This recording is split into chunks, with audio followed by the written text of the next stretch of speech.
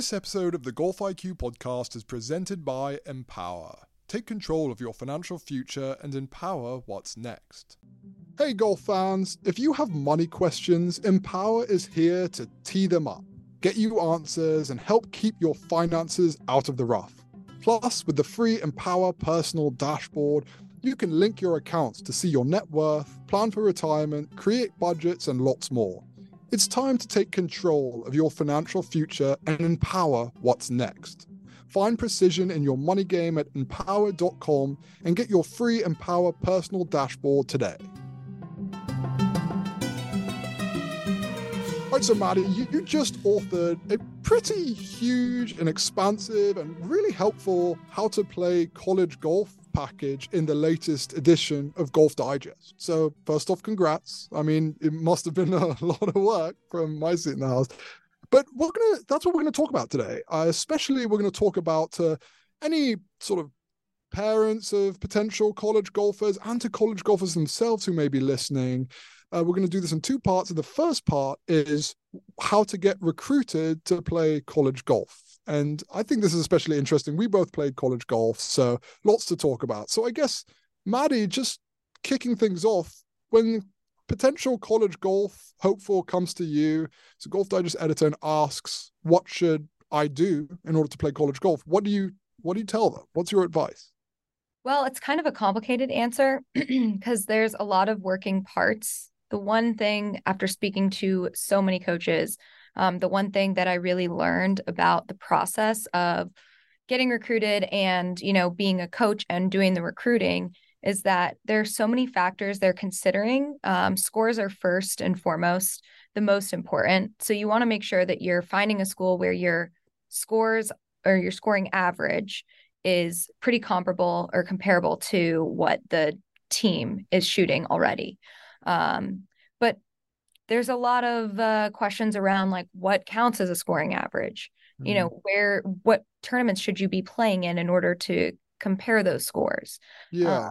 It's such a good point. Yeah, because there's all sorts, because a coach you're just trying to find a fit with the team the same way the coach is trying to find a fit for his players, right? So even though you may be looking at a school and be like, oh, I'd love to play college golf there, it's not actually going to be much fun for you if your scoring average just isn't up to the par of the top five, right? It's just not going to be the right fit. You're going to be sitting on the bench the whole time. You're going to be miserable. And the coach knows that. He's probably been burned by something like that before. So it's really, step one is kind of about finding your fit, right? Like, what do the players look like on this team? And can you sort of play with them on a day-to-day basis, right?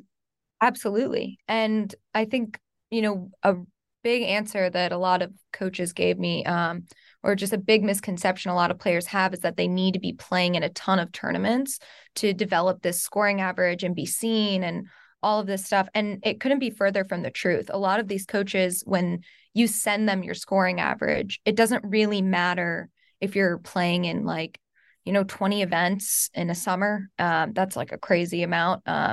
They want to see that you're, putting in the work and building towards a nice schedule, right? Like you've set yourself up to go from maybe a smaller event into a bigger event, because that's what happens in the college season.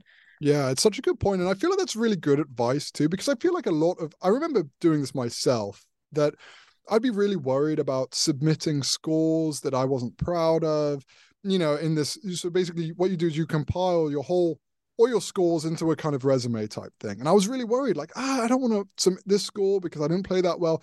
But really, to your point, you want to show some level of progression, both across the years and across the season.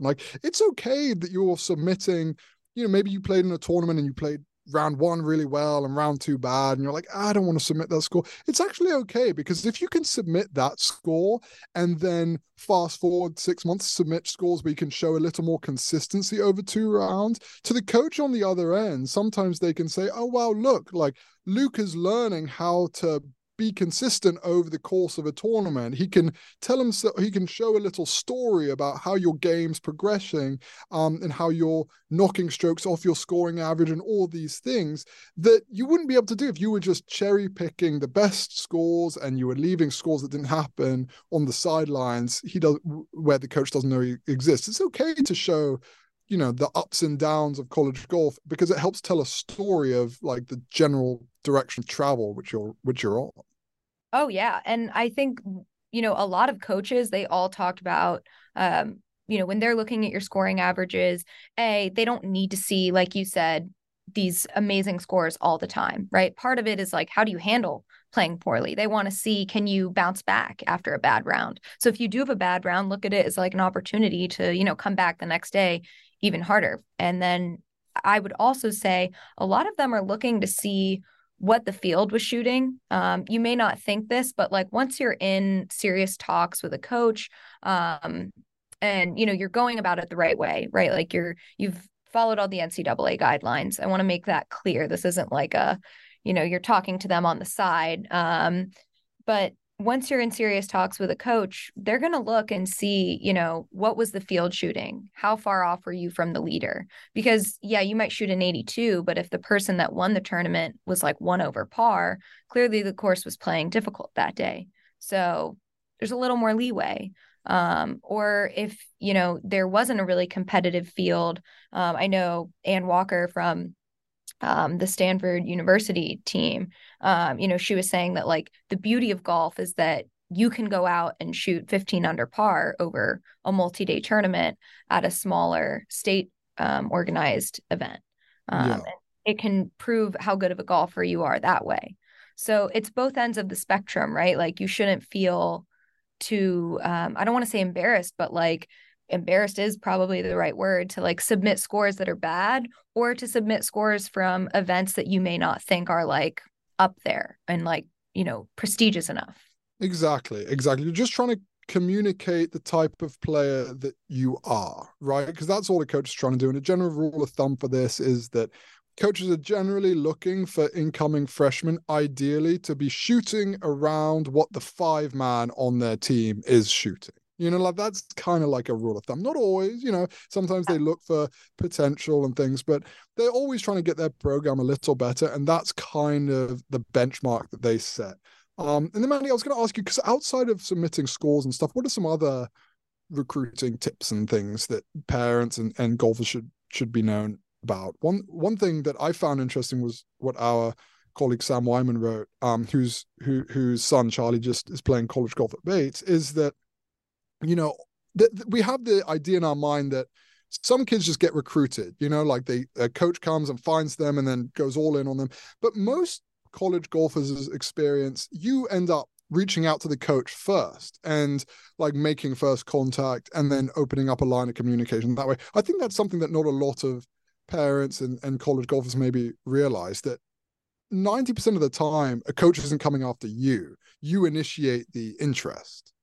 Absolutely. I think sending emails is a great way to gauge how serious of a potential recruit you would be. And like you said, there are, very few coaches that aren't getting tons and tons of emails every day. So if you're not throwing your name in, your name in the hat, then like they're not going to really know if you're interested in playing golf in college. It's safe to assume that if kids are playing in a bunch of events that they're probably interested, but without reaching out, they don't really have you on their radar. And like you said, they're not really going out of their way to, unless you're like a top recruit in the country, they're not going to be pursuing you. They want you to show the initiative. And I think a big misconception that players might have, that I actually learned a little bit of after talking with some of these coaches, is you can use coaches to also help you find a good fit for yourself that may not be that school, right? Like if you reach out to a coach and they say, it doesn't seem like your scores are in line with what I would like my players to be doing. And if they seem like they have a little bit of time, you could ask if they have any suggestions for, or if you're at a camp where you have, coaches at your disposal, access to talk to them. ask them and say, where do you think I could be a good fit? And then reach out to those schools. The coaching world is really small. And I will say, if you send like a really nice email to a couple of coaches and you're very specific with what you're looking for in a school, very specific with what you're looking for in a golf program, do your research, make sure that you know that that is the school you want to go to. Don't just send a huge blanket email to a bunch of coaches. You should be really precise once you figure out kind of like where your fit is.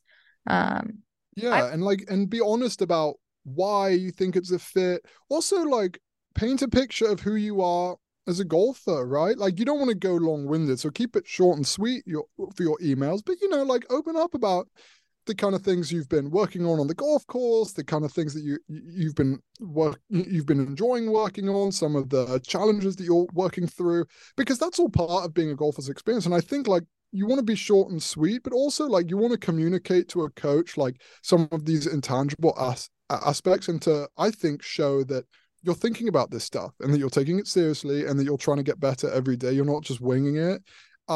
And coaches notice that stuff. They notice these little details. And to Maddi's point, even when they may not be personally thinking that you're the best fit for their team, they know 5 other coaches and they'll say, hey, this kid seems to have a good head on his shoulders. You should check him out. Because coaches talk. So that stuff goes a long way, I think. Absolutely. And every coach that I talked to also said that the biggest, I guess, green flag that they see in a player is when they can tell that the player wrote the emails themselves, and when they can tell that the player was very specific and detailed in making sure that it was tailored to that school. I would say there's a lot of coaches out there that receive either emails that just seem like mass emails, like I talked about, or they have like a college recruiting business or person, like advisor, help them write these emails. And they can tell when it's not written by the student. And it, to them, it's not necessarily a horrible thing, but it makes a really big difference when they can tell that you're putting in the work yourself.